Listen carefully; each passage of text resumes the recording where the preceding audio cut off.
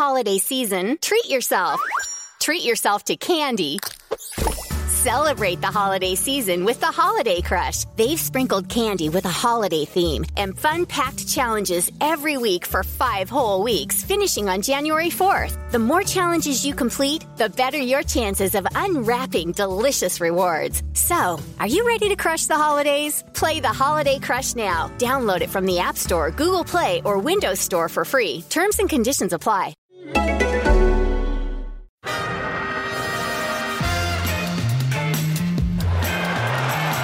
Va a llegar el gol del Arsenal. Ozil marca Mesut Ozil.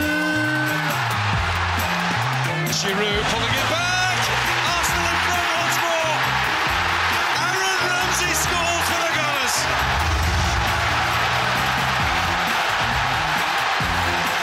This is Arsecast Extra. Hello and welcome to another Arsecast Extra, as always, with James from Gunnerblog. Good morning to you, James. Good morning, Andrew. How are you? How are you? I'm all right. I'm not too bad, actually. Yeah, I'm slightly hungover because last night I was at a wedding. Right. It was a hell of a wedding. I mean, it's been a strange weekend in London. It's yes, fair of to course. say. Of course. What with the events, but it was lovely yesterday to go and celebrate two friends of mine getting married in a brilliant, beautiful environment in central London with flamingos there. I mean, I don't think you can say fairer than that, really. I don't think so. I've never been to a wedding with flamingos, ever. No, I don't know who invited them. Maybe they were wedding crashers. No, they were. It was at this place called Kensington Roof Gardens. It's very fancy indeed. So it's on a roof, and there are just flamingos wandering around. Big animals, bigger than I thought. Really, I've no real concept of the size of flamingos. Really, they're birds, so I don't particularly like birds. So I would, generally speaking, try and stay away from flamingos. But I don't live in an environment where that's an issue. Well, neither did I until yesterday. I mean, they're bigger than a stork. If that's for context, they're bigger than a stork and spray painted pink. All right, but smaller than an ostrich. Yeah, I'd say so. But they're closer to an ostrich than a pigeon. Right. Well, I think that's cleared everything up perfectly. Well, look, context. Yeah, good. Well, look, it's nice to have an occasion, an event with good people and love and everything else after what's happened this weekend in London. And of course, it resonates with not just the people who live there, but everyone who follows this football club because of Arsenal being a London club. So we offer sympathies to everybody who's affected and best wishes to those who are still recovering. And hopefully they will come through and come out of it in good health. It's pretty awful. It really does. It makes you just, I don't know, it makes your head hurt thinking about things like that and thinking about the damage that people are willing to inflict upon one another for no good reason whatsoever. So, it's, I don't know what else to say. No, it is awful. And, especially, for me, it's obviously really close to home. Obviously, I know, you've got a big affiliation with London too. I mean, any Arsenal fan will feel that affiliation, and it's a great city, and it could be any city. I suppose that's the frightening thing about it, and the sort of really upsetting thing, obviously, is that of course, it's terribly tragic what's happened, and that's one thing, but also the fact that it's something that in the aftermath it becomes a thing which divides people in another way, and I think honestly, like, obviously fuck the perpetrators and fuck the people who stir up those feelings in people and the agitators, but also fuck some of the coverage, fuck the media, fuck the way that things like this are kind of hijacked to push people further apart and polarise people further at a time when really, people ought to be coming together and are coming together all the time. But it's just really frustrating, isn't it, to see how something so terrible and so tragic then becomes a tool to widen the gap between people, and that's exactly what's intended. Yeah, of course, a thing to be exploited. But I mean, I think as well at times like this, it's easy to to focus on those things and to, because they're so front and center, because they're sort of in your face, it's hard to escape them. But also what maybe flies under the radar a little bit is that the basic goodness of most people becomes very obvious and very apparent in the way that they help one another, in the way they look after each other, in the way that they will bend over backwards to try and help mend some of the scars that events like this inflict upon not just people but society and to everyone, because everybody ultimately ends up being affected by things like this, because it has an impact on the way that we live our lives or are allowed to live our lives, or the restrictions that are placed upon us because of security measures, whatever it might be. But I think, for the most part, people really do try and help, and I think that's the positive message we can take from it, if there is a positive to take from something like this. Exactly. And I think you have to, it's obviously not a positive situation, but you have to look for them where you can find them. And I think it is hard, because obviously what events like this do, they destabilise, they, take away security in your everyday life. Places like London Bridge, I'm there relatively frequently, and what it does, it rips out that rug from underneath you of security and makes you question your choices, makes you question the things you do every single day. But you have to try and be stronger than that. Otherwise, there's a kind of victory for the perpetrators in that. You have to try and carry on with your life, and what London is fantastic at is doing just that. And I think there's a lot of cliches and stereotypes about that, but genuinely, if you go about this city today, if you go about it even yesterday, it is amazing to see the way people are getting on with their business. And Londoners are never that friendly, but they're a little bit friendlier than normal at the moment. And I think that's, there is something to be derived from that, definitely. Sure. And, it goes without saying that as a city, it is one of the most diverse, one of the most interesting. It's a real melting pot of a city, with people from all over the world. And we saw it last weekend when we were over there for the FA Cup final. Whether it was at the game, at the podcast we did, at the pub afterwards, on the way to the game, from the game. It was people from all over the world, of every creed, of every colour, of every religion, of no religion whatsoever. And there's that's what it should be about, and that's what it will be about. It will continue like that, of course. And the idea that we will not be beaten and we've got to carry on with our lives, absolutely, it's fine. But you can also be sad, and you can be afraid, and it's you can have all those feelings. You don't have to exist in just one bubble. You can.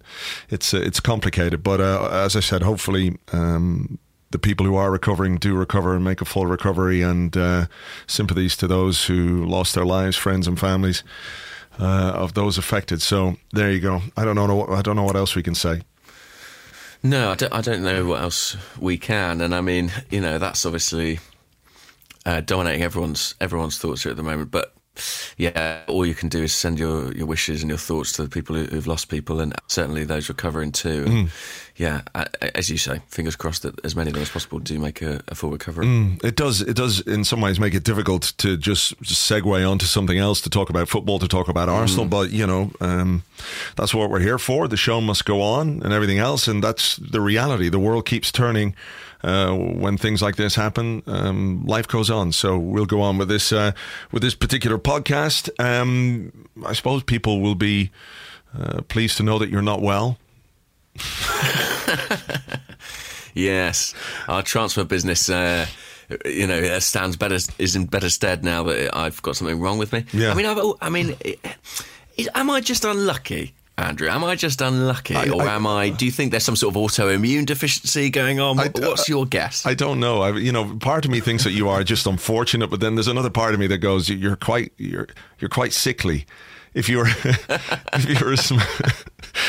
a small child and you had all these things like, oh, he's a terrible sickly child, he really is. Yeah, the runt of the litter. Yeah, you would have to stay in your bedroom all summer long. You'd be the one looking out the window, just reading a battered Enid Blyton book somewhere, looking at all the other kids out having a good time, playing football, and you've got rheumatism, or you've got a dropsy or whoopee lung or something. You wouldn't be able to go outside. Whoopee lung. I don't know. That's exactly it.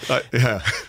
In Victorian times, I would have stood no chance. There's no chance I'm making it past about 9 or 10. The fact that I'm alive is kind of a modern miracle. Thank you to science. Hooray for science! Yeah, yeah, I know. But what's wrong with me at the moment is I flew to Greece and I flew back from Greece, which was all terribly exciting. But on both legs of the journey, I sort of have had a bit of a cold. There you go, the whoopee cough or whatever it might be.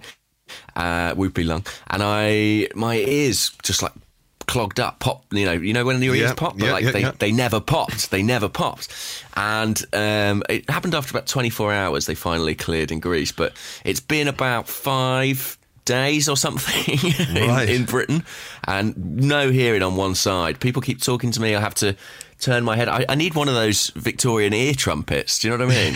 Like something I hold to my ear like an old wizened man in some sort of commedia dell'arte thing. It's a bit like someone putting a fishbowl on your head. It's a really surreal thing. But, I've got headphones on and I've turned you right up, so this podcast is going to be fine. Good. Yeah, that's this is the first conversation I've had for a week. Just, everything to... Yeah. Don't do that, because honestly, that scares me, because that is what it's been like. It's marginally better now, but it's basically what it's been like for a week. Well, I would say if it doesn't get any better soon, you might want to see the doctor, but... It will be more difficult to do this podcast if I go fully deaf. That is for sure. That really would be. The questions and answers section in particular would be... There'd be a lot of pauses. And I would just be guessing. I'd be like, 3 at the back. Is it 3 at the back? Yeah, yeah. Okay, our best 11. No, James? No, yeah. Yeah. It would be good. So I guess because that's happening, I guess that means we're going to sign Kylian Mbappe. It seems any other outcome would be implausible at this point, given what's going on. I mean, that was, I suppose, the big news from last week. Apart from, of course, Arsene Wenger signing his new contract, which must have come as a big surprise to you. And I didn't get a chance to talk to you because you were away. But, yeah, I mean, very quickly, any thoughts on that? I think sort of what I tweeted was saying that in the circumstances, it was kind of the most sensible option, but the circumstances were a fucking joke. And I sort of stand by that. I still think it was like, I don't think we had much choice. I mean, we would have been absolutely scrabbling around for a manager, but really I think the conversations between owner and manager and chief executive that happened in the wake of the FA Cup final ought to have happened, months before that, in an ideal world. And I think probably my preferred outcome would probably have been that they ended in the board saying, okay, well, we're going to look for a new manager and we're going to have a process of due diligence doing that, and a series of interviews and identify the right guy. I know it sounds absurd, doesn't it? It sounds absurd. Almost like appointing someone for a proper job. Yeah. That would have been, I think, the right thing for the club, but given that didn't happen and it dragged on and on, I don't know how much choice we really had. Yeah. Look, the whole thing, when we look back at it as part of the Arsene Wenger era, but also in the annals of Arsenal Football Club, I think it's one of those things that we will look back on and say, whatever the outcome was, the way it was handled was fucking shambolic. For too long, it was allowed drag on for too long. Whatever went on behind the scenes that prevented clarity being given during the season, or a decision being made in a more timely fashion, whatever those things were, they had a profound effect, I think, on our season, certainly between January and April. And obviously the club will count the cost of that in terms of the loss of revenue from Champions League football and all the associated marketing bump and commercial and corporate hospitality that will cost them. So you'd like to think that going forward, this is something that they might learn from, that the situation that we found ourselves in. I mean, it is quite unique almost to Arsenal Football Club because of everything that's happened over the club in the last few years, because of the boardroom shenanigans, the ownership structure, the manager being in place for 20 odd years, having more authority than people who really should have authority over him because of his job. Just all of it is not necessarily the right way to operate. So I hope that they will learn from that. My guess is probably that they won't, but that's what we come back to. This summer of Arsenal pudding is what it is. It's the pudding summer because they've talked the talk. They've talked about ambition. They've talked about there's no complacency. They've talked about winning the Premier League. They've talked about winning the big trophies in Europe. They've talked about bringing in top quality players between Gazidis, between Wenger and Kroenke. They've said all of these things that, of course, we have heard before. And as people have said, the proof will be in the pudding. So we're waiting for them to serve us the pudding. Well, I for one hope it's a sticky toffee pudding. Let me just say, I do like a sticky toffee pudding. Yeah, I like one with ice cream. Don't know how you feel about ice cream. I'm more of a custard man with sticky toffee pudding. Like if you, I think that's more conventional. Custard is good, but I just think with ice, it's the cold and the hot fused. I like that. But anyway, you're right. The pudding will be provided, and hopefully it will be delicious and not just like what would be like a bad. Hopefully it will be sticky toffee pudding, not what would be a bad pudding, like a handful of grapes. Yeah, what would make a bad pudding? I guess soot. That reminds me that when my little sister was small, she was about 3 or something, and we couldn't find her one day, and we went out in the garden, and she had opened and eaten half of a bag of coal. She had just found a bag of coal by a barbecue in the garden and just had been sort of steadily working her way through it. Incredibly, she too survived. Right. Does she have dinosaur teeth? To eat coal? I don't know. What is going on there? I don't know how she was doing it. She had sort of, the soot made me think of it because she looked like a kind of Edwardian chimney sweep, to be honest, afterwards. She was all blackened face and hands. I reminded her of it quite recently, and she says she thinks she has a memory of enjoying it. Right. Make of that what you will. Well, she probably is going to have whoopie lung at some point. Eating all that. I think if she carries on. The only strange thing that I ate as a child was I came into the kitchen. I was about 5 or 6, and on the table was a delicious bowl of custard. Delicious custard. So I took out a spoon and took a great big spoonful of this custard, which wasn't custard at all, but was mustard. English mustard. No. I still remember it to this day, that feeling at the back of your nose because it was so spicy and hot. As an adult, you can deal with those stronger tastes. Your palate is developed a bit, but as a kid, oh my God, it was like, it was one of the worst things ever. But there you go. Oh, that's really tough. I mean, I've done the old using salt on sugar on my chips instead of salt and things like that. Right. That's always a real terrific blow. Or salt in my tea. I've done all these things. I remember once, I was painting. And I was painting. It's no big thing, guys. Yeah, no, that's fine. Like a wall or like watercolors. No. I think it was like watercolors or something like that. It's sort of pursuing my artistic streak in my younger years. Right. And I had a cup of tea on the go, and I do remember I've been playing for quite a while, and I do remember just absentmindedly putting the paintbrush in the tea and then just drinking a load of dirty paint water. That was a bad moment. Delicious. Yes. Well, let's hope that we're off the topic a little bit here, but we're talking about the pudding, the Arsenal pudding. Oh, the pudding. Yeah. So we're hoping that the pudding that they serve us is a delicious sticky toffee pudding and not a soot paint hybrid pudding combo, of which I suppose Kylian Mbappe would be a very delicious ingredient in that pudding. He would make that pudding taste good. Well, exactly. He wouldn't be the cherry on the cake. He would be a substantial part of the cake. Certainly a substantial part of the budget to move away from all these delicious dessert analogies. I mean, what did you make of that story? I mean, so there's certainly been plenty of people out there who will cynically go, we're 3 days away from the season ticket renewal deadline, saying that we've made £100 million bid for the most prized young player in the world. is convenient, certainly. Yeah, I mean, I don't necessarily buy it from that point of view. I'm not sure what to make of it at all, because it came out where it was in L'Équipe. L'Équipe said that Arsenal had made this particular bid. They said that the money that we said we had to spend this summer was only a red herring. We were downplaying how much we were willing to spend, or how much we had to spend. So I'm a little bit dubious then as to why we would then let it be known that we've spent or are willing to spend that much money on Mbappe. And then there was a little bit of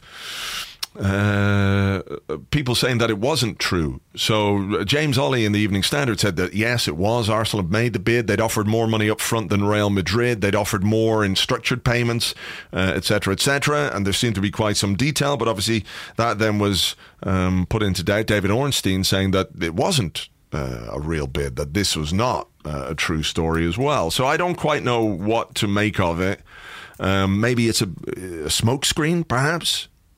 Could it be that we've thrown this out there? You see, it speaks as well, if that is the case, to like some real joined up thinking, some strategic thinking. If we're putting this out as a smokescreen to, to cover up the fact that we're trying to do something else on the sly, on the QT, I'm not sure we're that slick, are we? No, that's the thing. I always think that whenever people say smokescreen, I'm like, I'm not sure we're capable of that, really, especially quite so soon after all the chaos enveloping the club. I mean, it would have to have been one very efficient board meeting for them to come out with that strategy. I should say on David Ornstein, he later clarified saying, I didn't confirm or deny the story, I merely said Arsenal are denying it. Okay. All right. It's possible that there is something to it. I mean, look, Arsene Wenger has been very clear about his admiration of this player, hasn't he? More so maybe than any other player I can think of in the past. Yeah, he loves him. Yeah. Well, understandably. I mean, his record is absolutely outstanding. He won the French League last year, scored in, 4 consecutive Champions League knockout games. I mean, the guy, we talk about what Wenger's done with the likes of, I don't know, an Henry or an Elka or Van Persie before. This guy, in terms of what he's already achieved, would be coming in on a different level and with different, tricky expectations, really absurdly high expectations given what he's done so far. So it's clear that the manager likes him, and we know. I mean, it's almost unprecedented, really, that the manager said, I was at his house trying to convince him to sign for Arsenal a year or so ago. I don't know quite what the situation was there. Was he out of contract at Monaco? Or? I think that's what the case was, that we could have got him for a nominal fee because he hadn't signed a contract with Monaco, and he did sign a new deal with them and decided to stay there. And you can understand why he'd decide to stay there. I mean, there was when people talk about it, they say, well, look, it's completely unrealistic for Arsenal to sign Kylian Mbappe when he could probably choose from any club in the world. And I know something that you said is something that occurred to me, is that to go from Monaco to Real Madrid perhaps is too big of a jump. To go from Monaco to maybe it's too big of a jump. And he seems to be a guy who's smart enough to know that he's got to develop as a player by playing regularly. So if he were to go to a club like Arsenal and could play there for 2 or 3 years, 3 or 4 years perhaps, develop, and in his mid-20s, I don't know, like early to mid-20s, 23, 24, he could then decide that he's going to make the step. In some ways, sort of what Ronaldo did at Manchester United. Although I don't think he ever viewed Manchester United as a stepping stone club, and clearly they're a massive club. But, that trajectory could well be sold to him. So, I mean, it might make some sense for him to view Arsenal as that kind of a move, wouldn't it? But it's a huge risk from an Arsenal point of view, because you're buying an 18-year-old, obviously with huge talent and huge potential, but we've been there before with young players, and for that kind of money, it is a big risk if that's the way it's going to go down. If it goes down at all, of course. I'm pretty dubious. I'm on the other side of the fence, but it's a huge risk. I mean, as brilliant as he's been, if Arsene Wenger would be prepared to sanction a deal like that, it's a huge indication of faith, and you never quite know. I mean, what would we have thought Jack Wilshere was worth, after his first season breaking into the first team? And it can go the other way. Potential does not necessarily fulfill itself. However, when you look at the market and you look at Arsenal needing a centre forward and you look at some of the fees that are being bandied around, it's quite unlikely that you could get what I would call a top class striker for less than 60 to 70 million. Do you know what I mean? It feels that way. And so it's like, in that context, proportionately, another 30 or so isn't actually... I mean, it's an absurd amount of money. It's ridiculous. I can't believe that this is what footballers cost these days. I grew up in an era of when £7 million was a very, very high transfer when we paid that for Dennis Bergkamp.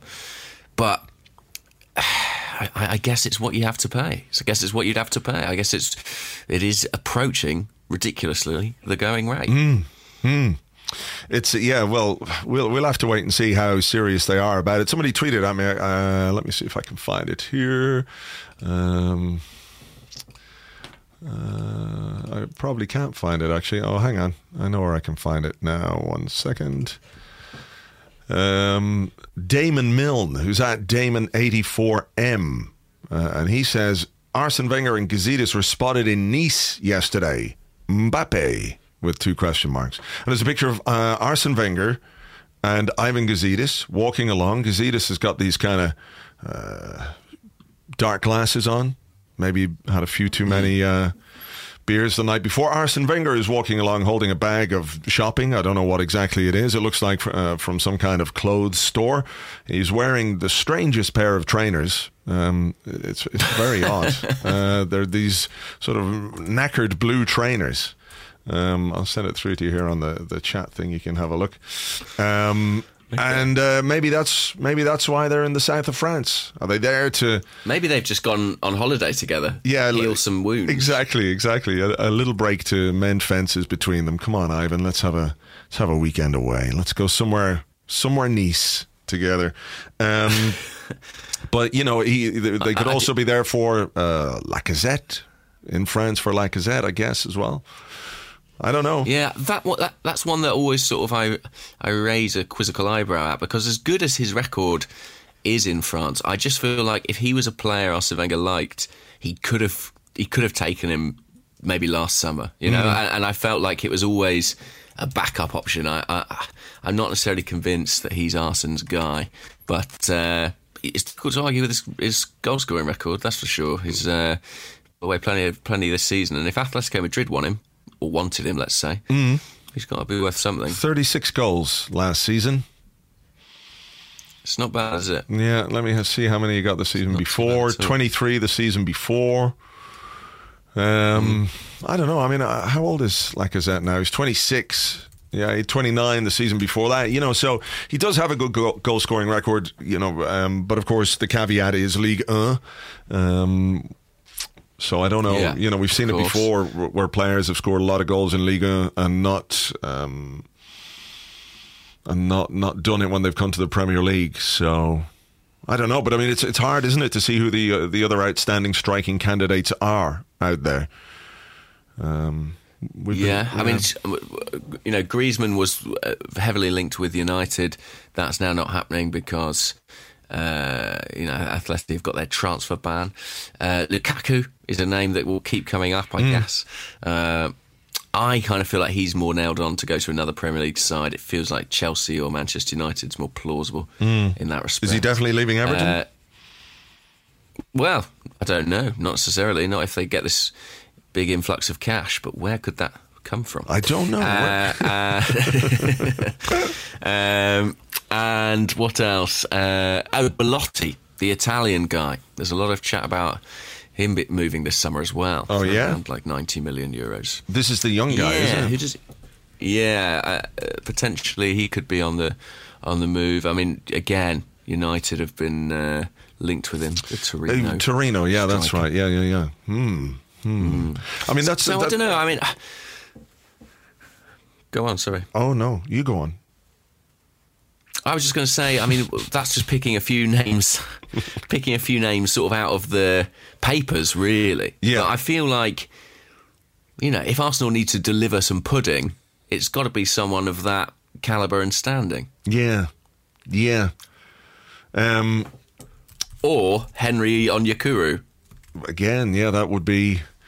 You see, that's a deal that wouldn't surprise me, even though it's been slightly put to one side over the last few days. But that's the kind of one that wouldn't surprise me, because Arsene Wenger said we've got to improve our scouting. We've got to find these talents before they develop and everybody gets to know them, which is kind of where we were with Mbappe last summer, obviously, but weren't able to do that deal. So yeah, look, I think it's one that will run throughout the summer. But again, we're waiting. We're sitting waiting patiently for pudding. And there is no pudding as of yet. The other puddings that have got to be put in place are the Alexis and Ozil deals. So we'll wait and see what happens there, if we can manage to do the renewals there.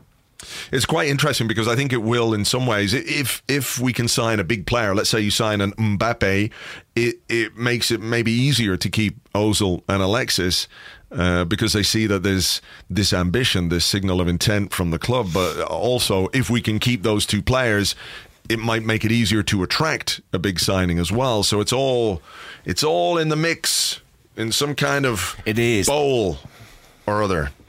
I mean, I've been burnt by this, because I always think back to the summer where we signed Lucas Podolski and Olivier Giroud, and it felt like, oh, we're really strengthening. And then we sold Robin van Persie, and Arsene was like, and guess what? We've already bought the replacements. Yeah. And that sort of has scarred me significantly. But so much is contingent on the contracts of those two players, isn't it? So much. We can't really have a coherent transfer plan until we know what's happening with those guys. Yeah. Well, look, if Arsene and Ivan Gazidis are in Nice, it's not for some little jolly. In fairness, it means they're working, and if they're working now, it means they haven't gone on holidays yet, and they're obviously trying to get some things sorted out before they do that, if they do that at all. So let's keep fingers crossed. Alex Oxlade-Chamberlain, story in the Mirror today that Alex Oxlade-Chamberlain is going to eschew the overtures from Liverpool and sign a new deal with Arsenal worth $100,000 a week. Or at least he's leaning that way anyway. I suppose the positive thing is that there's a deal on offer now, because there hasn't been for most of the season. No, that's it. I mean, again, it must have been a busy board meeting, because Alex Oxlade-Chamberlain definitely hadn't received an offer when the season ended. If he has now and is willing to sign it, my fear was that the kind of inaction of Arsenal, the fact that no offer was forthcoming, would have turned his head, that he would have thought, well, forget it, if they're not going to come and negotiate with me, I'm going to go and negotiate elsewhere. So if he does put pen to paper, I do think that's a good thing. I think he was instrumental, really, in our recovery towards the back end of last season. He's excelled in a couple of positions this year. He did very well as a central midfielder and very well as a wing-back. So I would like to see him stay.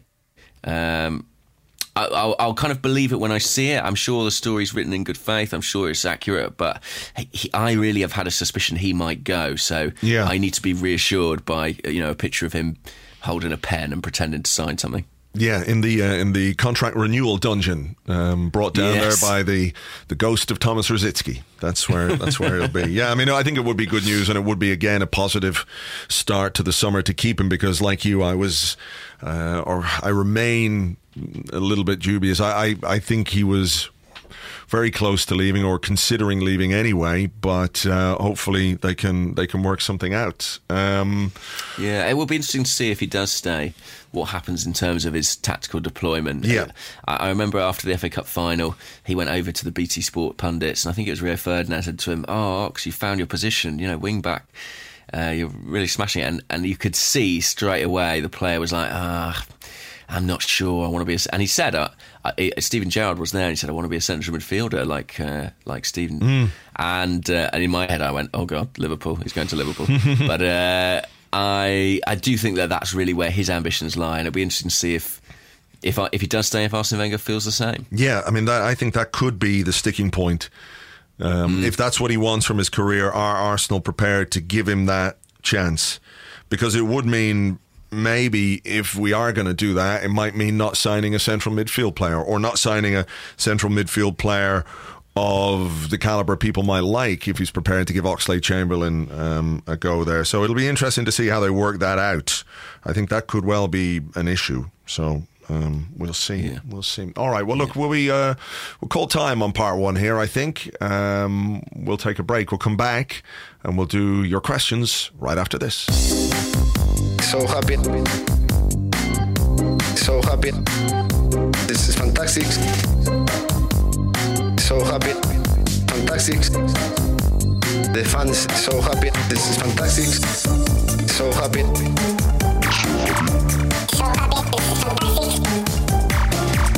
So happy. This is fantastic. Fantastic. So happy I go to home with my dog. Unwanted family guests are like fish. They start to stink after 3 days. So what's the best mattress for them this holiday season? Definitely not a Nectar. Then they'll never leave. Flip those fish your old mattress and put your human body on a Nectar. Prices start at just $499, and you get $399 in accessories thrown in, a 365-night home trial, and a forever warranty. A fresher deal than your mackerel-y mother-in-law, right? Go to nectarsleep.com today. This holiday season, treat yourself. Treat yourself to candy. Celebrate the holiday season with the Holiday Crush. They've sprinkled candy with a holiday theme and fun-packed challenges every week for 5 whole weeks, finishing on January 4th. The more challenges you complete, the better your chances of unwrapping delicious rewards. So, are you ready to crush the holidays? Play the Holiday Crush now. Download it from the App Store, Google Play, or Windows Store for free. Terms and conditions apply. Welcome back to the Arsecast Extra. This is part 2 where we answer the questions that you sent to us on Twitter at GunnerBlog and at Arseblog, and also on the Arseblog Facebook page, but not this week because I forgot again. I'm sorry, Facebook people. I keep forgetting. I will put a reminder in my calendar to make sure I do a post on Facebook for that. So it was Champions League final at the weekend, James. Did you watch it? Yeah. I only saw highlights. Where was I? Oh, I was at a play. How cultured of me. Wow, a play, and then you were on a rooftop wedding with flamingos. Guys, I've changed. Little fucking Lord Fauntleroy here. What? Sickly Lord Fauntleroy, that's what we call you. Yeah. Little Fauntleroy and his little crutch. Yeah, I watched it in a bar in Dublin. I was out with my brother and a few of the lads, and we watched it in a bar. It seemed like a good game. It was. I mean, Real Madrid were very good, unfortunately, but it was quite interesting. You know, at the start, everyone was pretty much everyone there was up for Juventus. And when Real Madrid scored, there was like no. And one guy in the bar was like, yay! And then Juventus scored and the place went mad. Everyone was like, yeah! But as it went on, as it became apparent that Juventus were not going to win, people became more and more disinterested in what was happening. They just stopped watching it, basically. Really? Yeah, but there was that moment, of course, which is why I mentioned it. There was that moment when Cuadrado got sent off. I mean, there's a question in itself. Like, is Max Allegri that good of a manager when the only thing he's got to try and change a Champions League final is Cuadrado? What's that about? I know. That doesn't speak to great recruitment for me. But anyway, he got sent off, Cuadrado, because of a bit of play acting by Sergio Ramos. And Ben Rogerson asks, Sergio Ramos, bit of a cunt, but if we had a player acting that way, would you be happy his cheating pays off, or would you be embarrassed? What an interesting question. Well, I certainly wasn't embarrassed about the cheating of Alexis Sanchez in the FA Cup final with his handball. If anything, I admired it. The hand of dog at last. But it's a bit of a different thing, isn't it? What Ramos has done. Is that fair? I mean, I think it's. Have we ever had anybody like that? That's an interesting question. Have we ever had anyone who's had that element of their personality in recent history? I'm sure we must have. I don't remember anything quite as blatant as that, where he got the guy sent off at 3-1 up with 10 minutes to go. I mean, it's spectacularly cunty. I mean, he is a massive, massive prick, Sergio Ramos. A brilliant player, but clearly a fucking nutcase. And, you know, he's on the pitch afterwards with his kids going, hey, look at me, nice family man.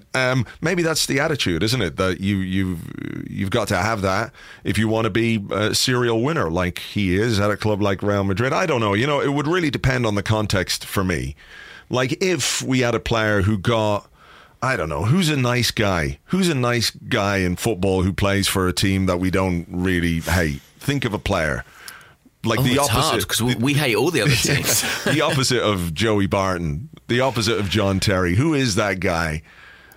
It's not easy. There must be some nice people out there. I don't know. We're struggling here. Anyway, let's imagine that player exists. Let's just pretend that this mythical figure exists. And we don't hate. Yeah, exactly. And we had a player who got him sent off for no good reason.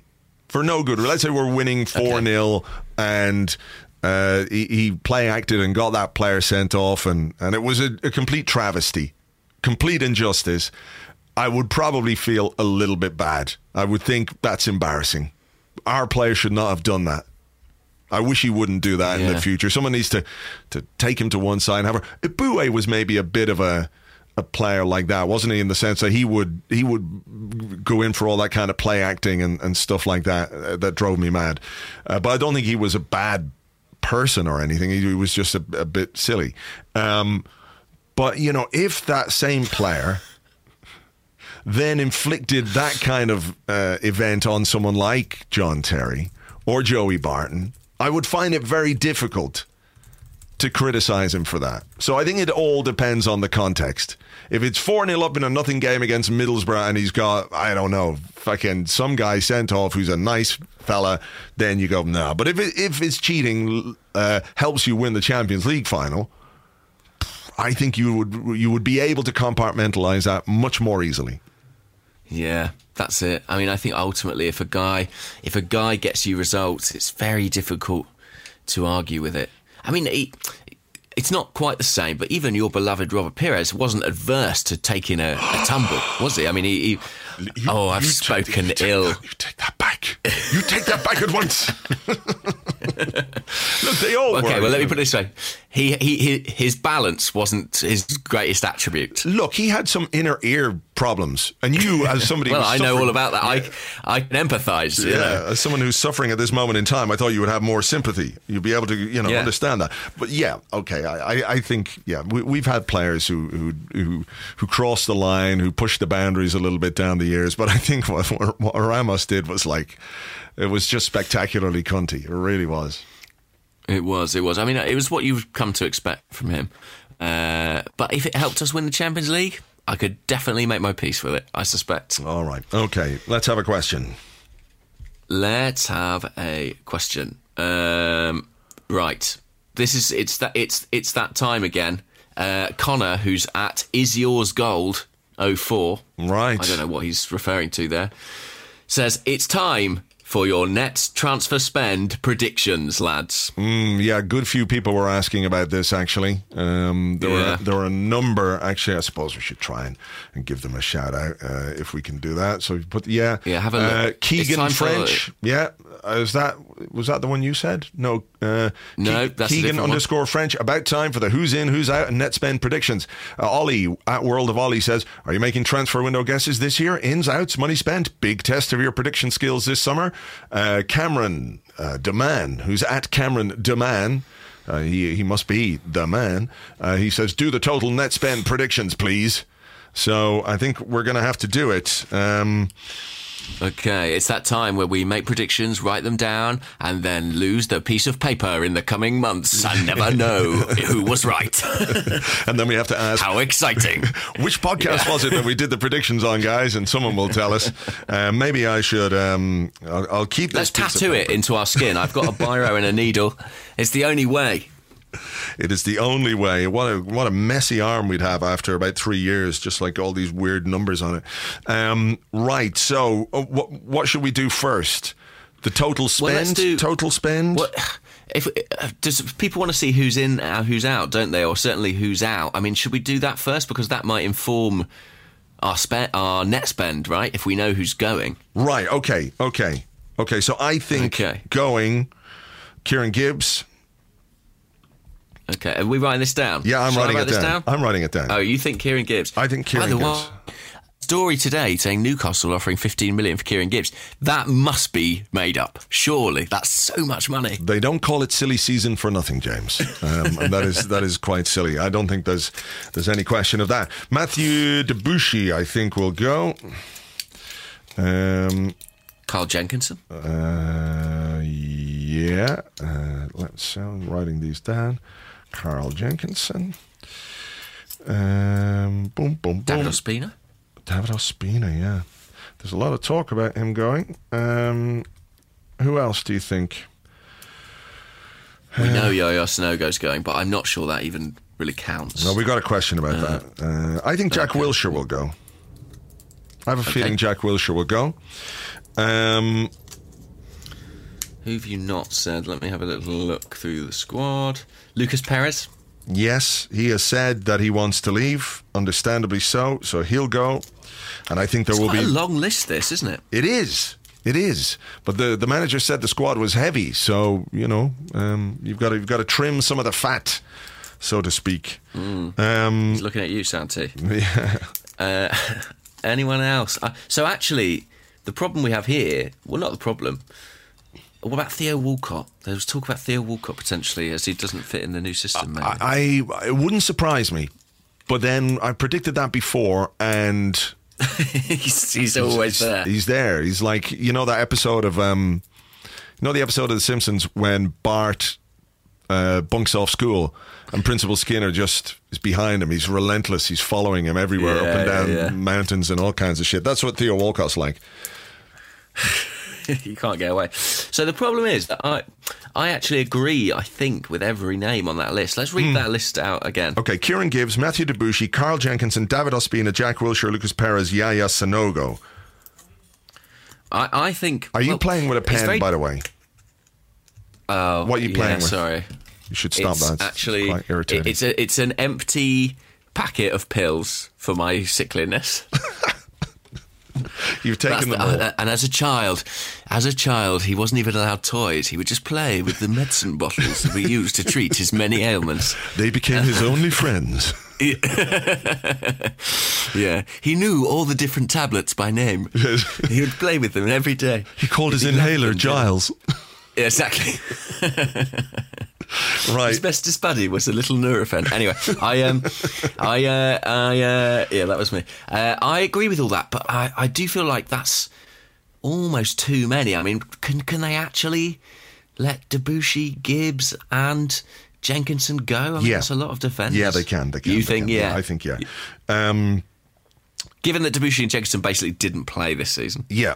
So, look, here's. Let's try and put a value on these. So, I think Kieran Gibbs we might get 6 million for. Does that seem low? Is that would be about right? He's got 1 year left on his contract, I think. So, I think yes, I think that's about right. Am I giving my valuation, or are we concurring on these? I think we should concur on these, and then we can make our own predictions. Yeah. So Matthew Debussy, we're going to get £0 for, because I think he's out of contract. Maybe is he? Or if he's not, I mean, no one's going to pay anything anyway. He's going to go for nothing. I think he's out of contract. Right. Okay. Carl Jenkinson, I think he's out of. No, he's got 1 year left on his contract. He's not out of contract. I think he could be worth. I mean, there was talk of quite a lot of money when he was going to Crystal Palace. £7 million they were talking about in January. Right. I think he could be worth, I don't know, £5 million. What do you think? Do you think no? I had 2 million max for me. 2 million. Really? Yeah. Well, I'm only going on what was said in January. Look, I'm not. I'm that's fine. I'm just telling you what I think. So I don't know. Should we meet in the middle on this one? Let's meet in the middle. 3.5 million. What's that? 3.5. 3.5. Yeah. Still seems like a good deal for us. You're not sure. No. You're not sure. David Ospina. I mean, what would you get for David Ospina? A keeper with 1 year, 2 years left on his contract, whose reputation is pretty good still. Yeah. Well, in April 2017, somebody reported that it was £6 million. Right. To Fenerbahce.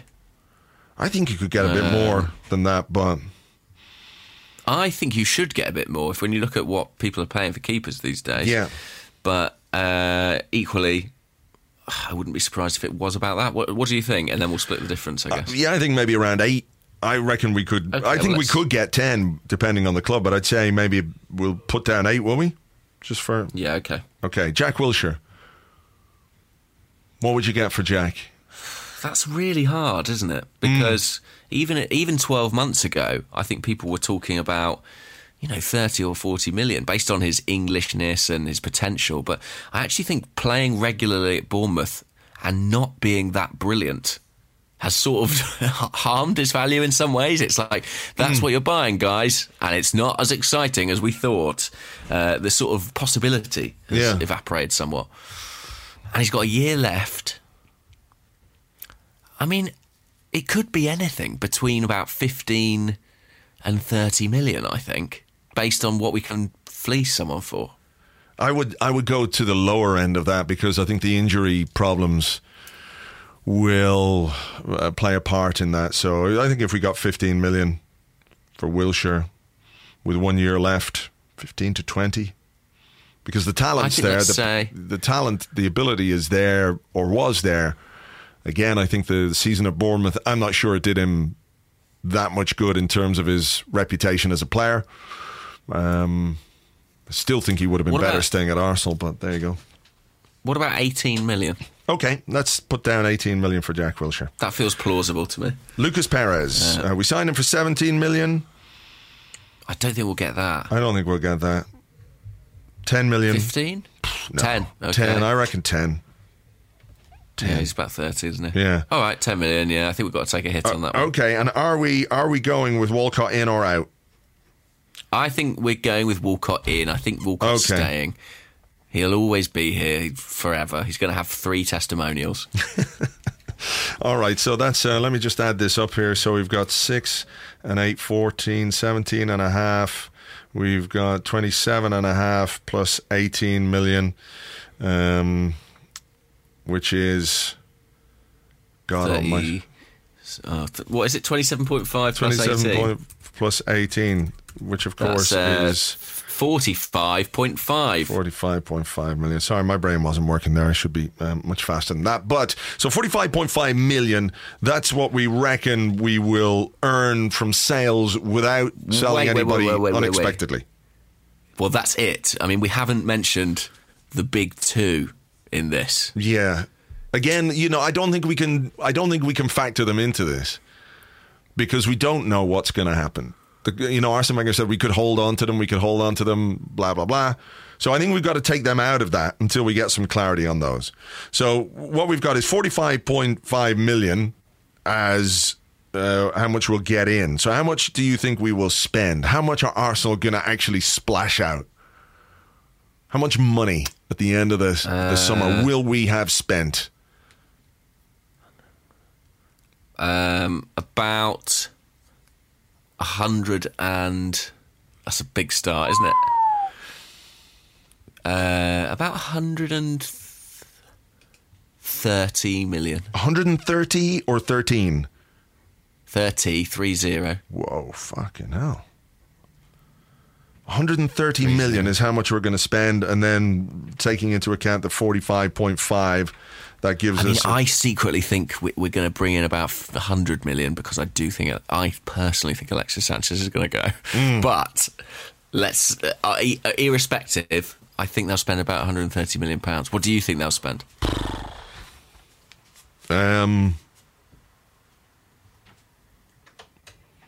75. 75. That's less than the previous summer. Yeah. Like I said... Some pudding you've got. Yeah, it's not the greatest pudding in the world. So I think we'll spend around £75 million. I could be wrong. I just, That's spend. That's not net spend. No. Talk about net spend. No. But okay. I won't. 75 million. I just can't see where we're going to spend the money on or who we're going to spend it on. I would caveat that by saying that if Alexis Sanchez or Mesut Ozil leave, then I think that figure will be higher because we will have to go out and spend some serious money on some player or players even. So you don't think... So hang on, so you think... I guess you think that Monaco are going to go, do you know what, guys? We like you so much that you can have... Even though you bid 100 million for Kylian Mbappe, you can have him for about 40. That's your prediction, isn't it? That's exactly it. They're going to be super nice to us. We love Arsene Wenger. He was our manager. Let's do him a favour. Let's, give him a cut price Mbappe deal. Seems only fair. It makes sense. Yeah. It makes sense. Yeah, look...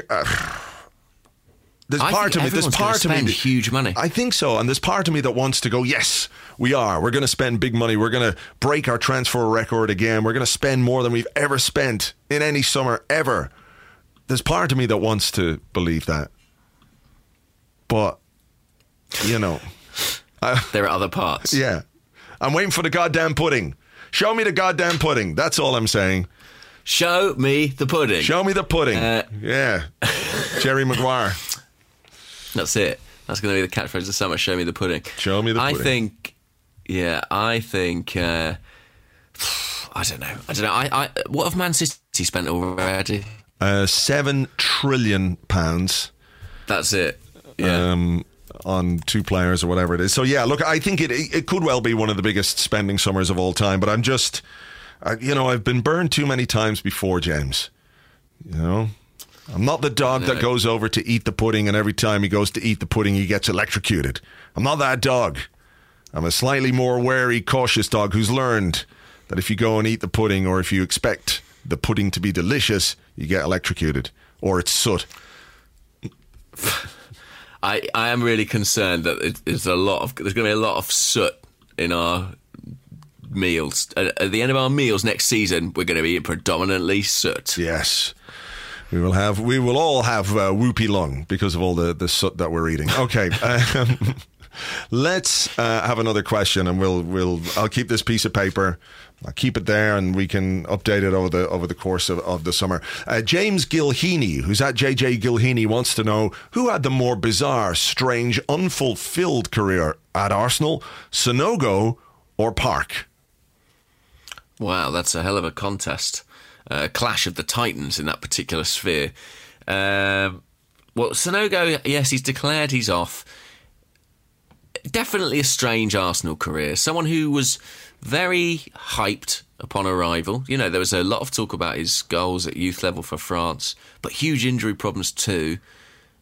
He was our second choice striker, and Arsene Wenger had enormous faith in him in big games. He played against Bayern Munich, did he play? He certainly came on in the FA Cup final. He played in the semi. He played against Everton. I think he started against Everton in the quarter-final, or the 5th round, whichever one that was. Played against Everton. I think he could have started in the... Did he start in the semi-final against Wigan? I'm going to have a look. I'm going to have a look right now. I feel like maybe he did. He did, Wow. Played the whole game. And we only scored very late. I mean, what could have happened? I don't know. I don't understand. Scary. That was nearly the game that cost Arsene Wenger his job, to be honest. And were there highlights in there? Well, he was pretty good in that game against Bayern, as I recall. They didn't really know what to do with him. He brought an element of chaos to the 2014 final. Yeah. He scored a good goal against Borussia Dortmund one time. Mm-hmm. And he scored a hat-trick in the Emirates Cup. I think he got 4, didn't he? Yeah, and fell over celebrating. Yeah. But I basically thought he was rubbish. Yeah, look, I think he tried hard and... Sure. He seemed like an honest lad, just not that great at football. But I could see where we were going with him in terms of how we brought that transfer about. He's a young player in France. You're playing with the thing again, aren't you? Yeah, it's amazing. How can you tell? Such good hearing. You're like a superhero. Put down your friend and concentrate on the podcast. Yeah, I put him down. But, you could see where what the idea was. Young, promising player from France, didn't cost anything really, maybe a couple of $100,000. And if he worked out, great. I do feel like perhaps the faith the manager had in him was not proportionate with his qualities as a player. Yeah. He had a lot of injury problems, let's not forget. I mean, that was really the story at the time with Arsenal, wasn't it? He was constantly injured. Yeah, he did. But then, of course, Park, I never really quite understood. I never understood Park quite what went on there. I mean, he was a solid, established pro in France, an international for South Korea, but I didn't quite understand why we signed him. I know it was that mad trolley dash in 2011, but... Yeah, I think why we signed him is one thing. But as you say, he was an international level goal scorer who had scored goals in Ligue 1, who's scored goals in World Cups. What was really bizarre about the Park situation is why he just never played. I mean, I remember him playing a Carling Cup game against Bolton, scoring with a really nice finish at the Emirates Stadium, but he just didn't feature in the Premier League. You could only assume it had something to do with his performances in training. I don't know. I mean, it's one of those things, isn't it? Arsene Wenger has a record of buying strikers that he then just doesn't bother using, or once he gets them into the club, just won't play them. I mean, we saw that with Lucas Perez, and Lucas Perez proved himself to be a very worthwhile contributor this season. I thought, he looked a really good player, a player who should have played more, but obviously didn't register with Arsene Wenger when it came to his team selection. So yeah, there's a bit of history there with Arsene Wenger and strikers. So I think, for me, I think the Park one is stranger than the Sonogo one. Yeah, the Sonogo one was a calculated gamble, wasn't it? It was like, well, it didn't cost us anything, really. We got him on the sort of tribunal ruling. We were trying to get Mbappe on with very different results, unfortunately. And, it was an Omari Bischoff. It was here's a young guy, bit of talent, lot of injuries. If he works out well, it'll be a huge coup for us. The problem with Sonogo was that he was far too close to the first team. We didn't have enough strikers in that period, and he shouldn't have been playing for us as regularly as he was. But the Park thing, I think, is more bizarre, more surreal. And if you look at the trajectory of his career since, it's been he must rue the day he turned down Lille to sign for Arsenal. Yeah, he must indeed. But there you go. We all make strange, difficult choices at times and get them wrong. So, live with it. And to Yaya Sonogo, not a bad guy, not a great footballer. No. I hope he has a bit of success and a bit of injury-free regular football wherever it is he goes. It would be nice. You wouldn't wish him any ill will. It's not his fault that, as you say, he was far closer to the first team at times than he really should have been. Absolutely. I mean, he's 24 years old, Yaya Sonogo. He's fit by all accounts. He's played for the reserve. Scored a hat-trick, didn't he, for the under-23s? It was the worst hat-trick I've ever seen. Yeah, I mean, it was absolutely diabolical. But I really genuinely hope he can get himself a move and get some regular football and, really start his career, because he has had so many injury problems. So best of luck to him. I suspect it won't be a Champions League level club. No, me neither. Okay, have you got a question? Yeah, this is from Ben, who's at BenAFC, and he asks, what do you make of the links with Arda Turan? Does it signal the departure of Ozil or Sanchez? That is, I've seen that going around over the weekend, and... Well, for years, really. He seems to have been linked with us perennially, Arda Turan, I feel. Yeah. I mean, he's a decent player, but I'm not sure he's... Is he that good? Is he that good? I don't know. He was pretty good for Atleti, but again, he's had a weird time, hasn't he? Because he signed, but at a time when Barcelona were banned from registering new players, so he was literally sat on the sidelines for 6 months after the deal went through, and I don't think he's ever really recovered from that. Yeah. I don't know, he's 30 years old now as well. He'll be 31 next season. That's quite an unusual move for Arsene Wenger. Yeah. Like, he's made 28, 30 appearances for Barcelona, and he scored 13 goals. So, I mean, it's not a bad return, but it would be a fairly underwhelming signing, I have to say. If we're talking about this being the biggest spending summer of all time, if we're talking about going out for top quality, maybe breaking our transfer record, adding stuff that we really need to take the team forward, I'm not sure he's that guy, is he?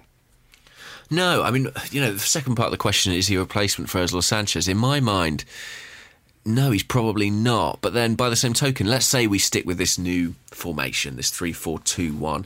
If he's just someone who's being brought in as an option who can rotate or play certain games in that 2 behind a striker, for 20 to 30 million pounds, then I think that probably is strengthening the squad. He probably is more suited to that role than, say, a Theo Walcott, who's not really a ball carrier in that way.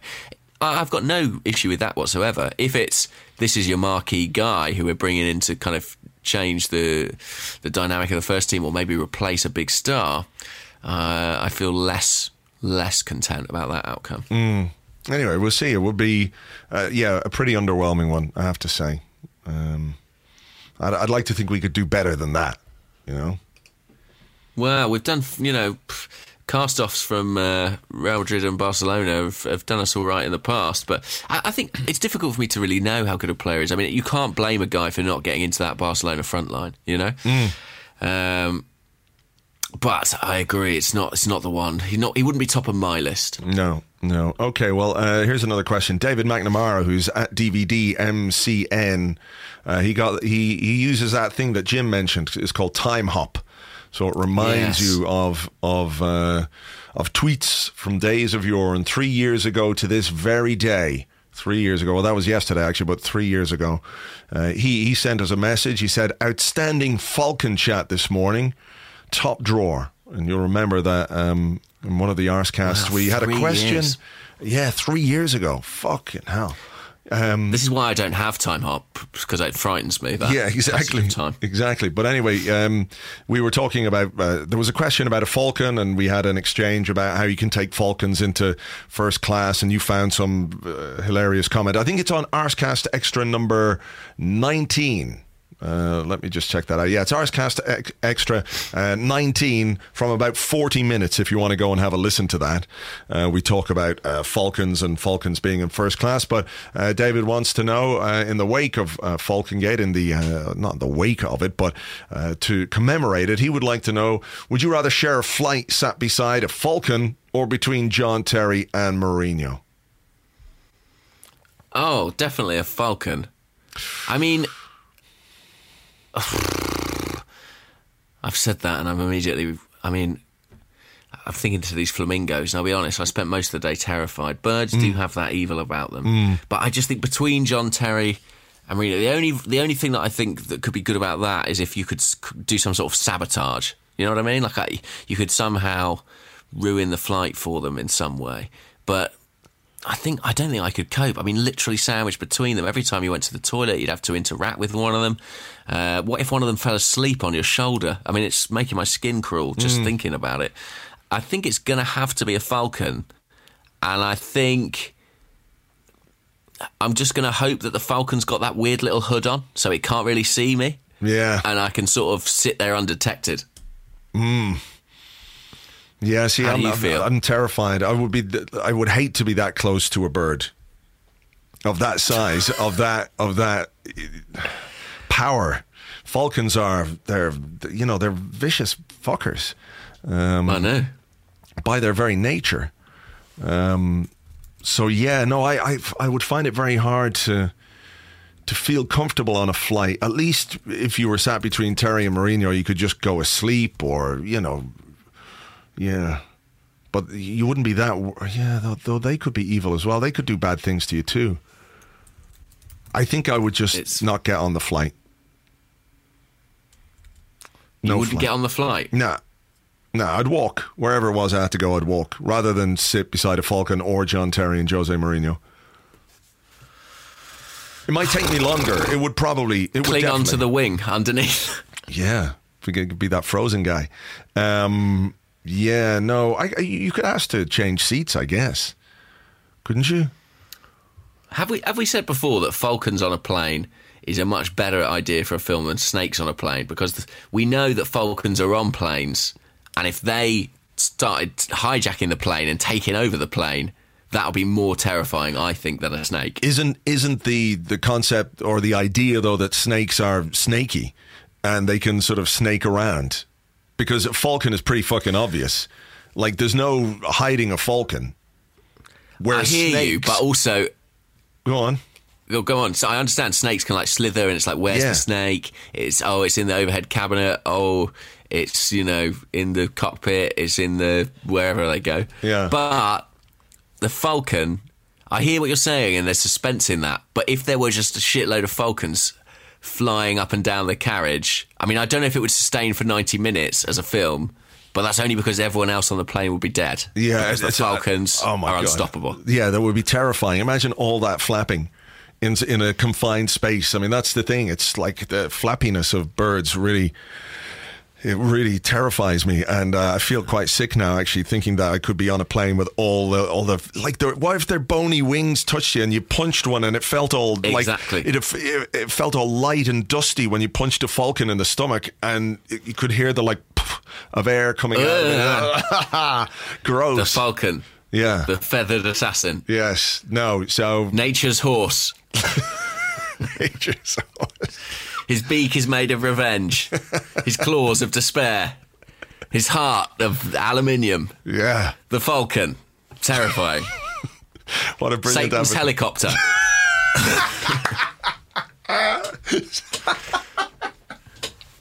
Oh, brilliant. That's what I'm going to call them from now on. Satan's helicopters. Yeah. That is so good. Yeah, okay.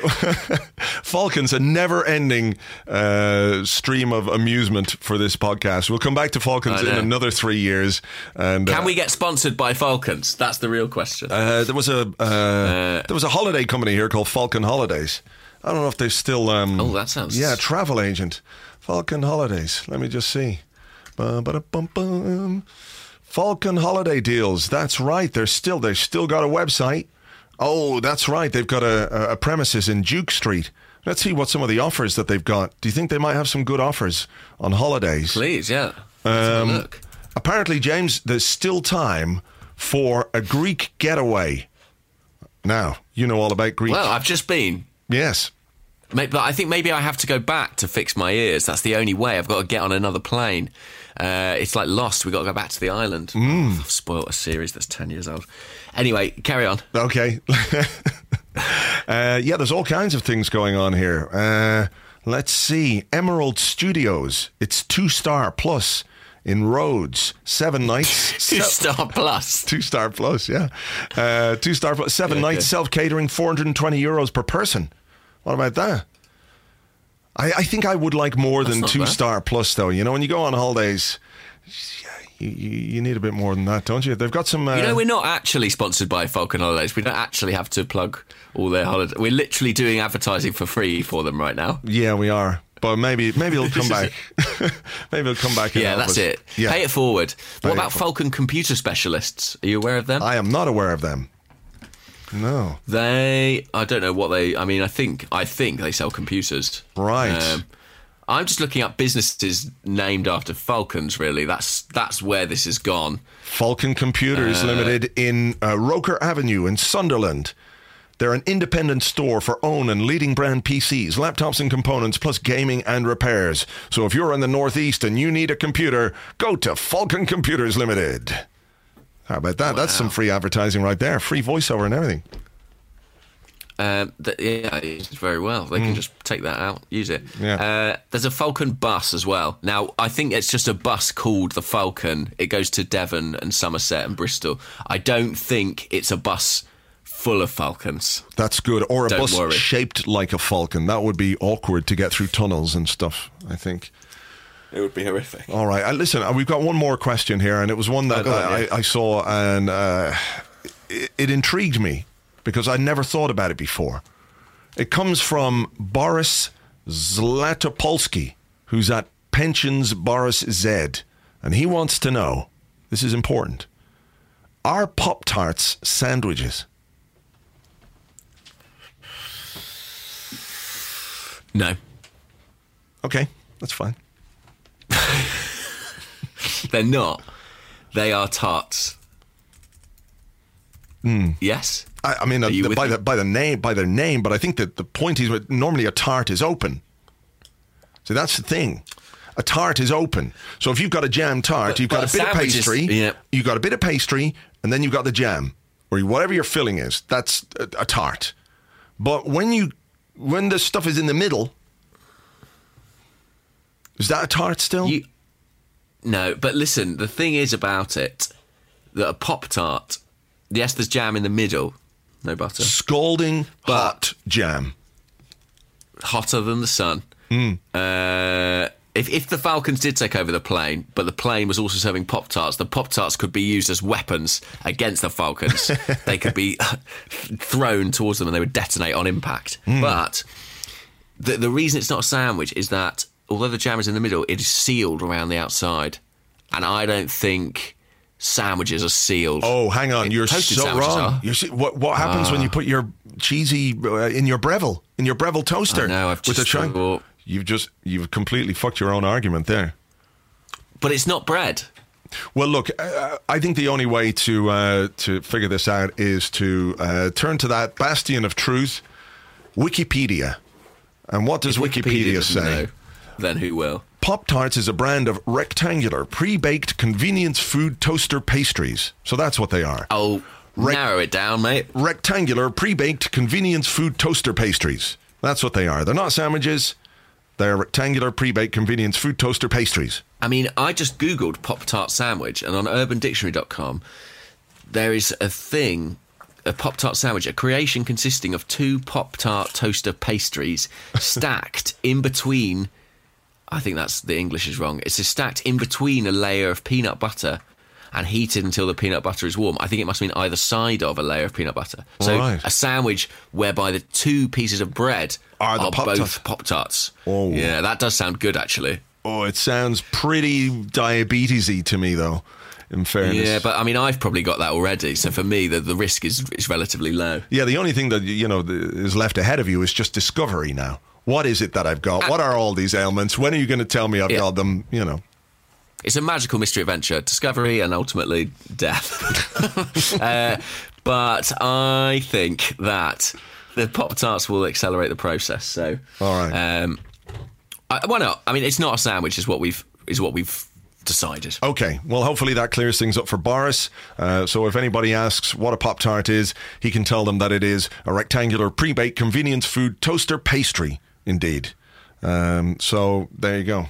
Right. Absolutely. Right. So between Satan's Helicopters, Show Me the Pudding, and your Whoopie Lung, I think this has been quite the episode. We should to those who say there's nothing to talk about in the summer, take that, guys. Yes, you can stick that where the sun don't shine. We will have, I don't know whether I'll do another podcast this week because of the week that's in it. You never know. Who knows? If I can put something together for Friday, I might do that. But if not, we will be back next Monday, to talk about all the big signings that we've made, how much we've spent of that £130 million that you reckon we're going to spend, and how much we brought in of the £45.5 million we've estimated that we will get from player sales. So until then, have a great week, and we'll catch you on the next one. Bye-bye.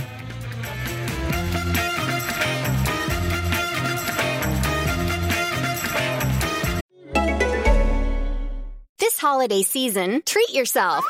Treat yourself to candy. Celebrate the holiday season with the Holiday Crush. They've sprinkled candy with a holiday theme and fun-packed challenges every week for 5 whole weeks, finishing on January 4th. The more challenges you complete, the better your chances of unwrapping delicious rewards. So, are you ready to crush the holidays? Play the Holiday Crush now. Download it from the App Store, Google Play, or Windows Store for free. Terms and conditions apply.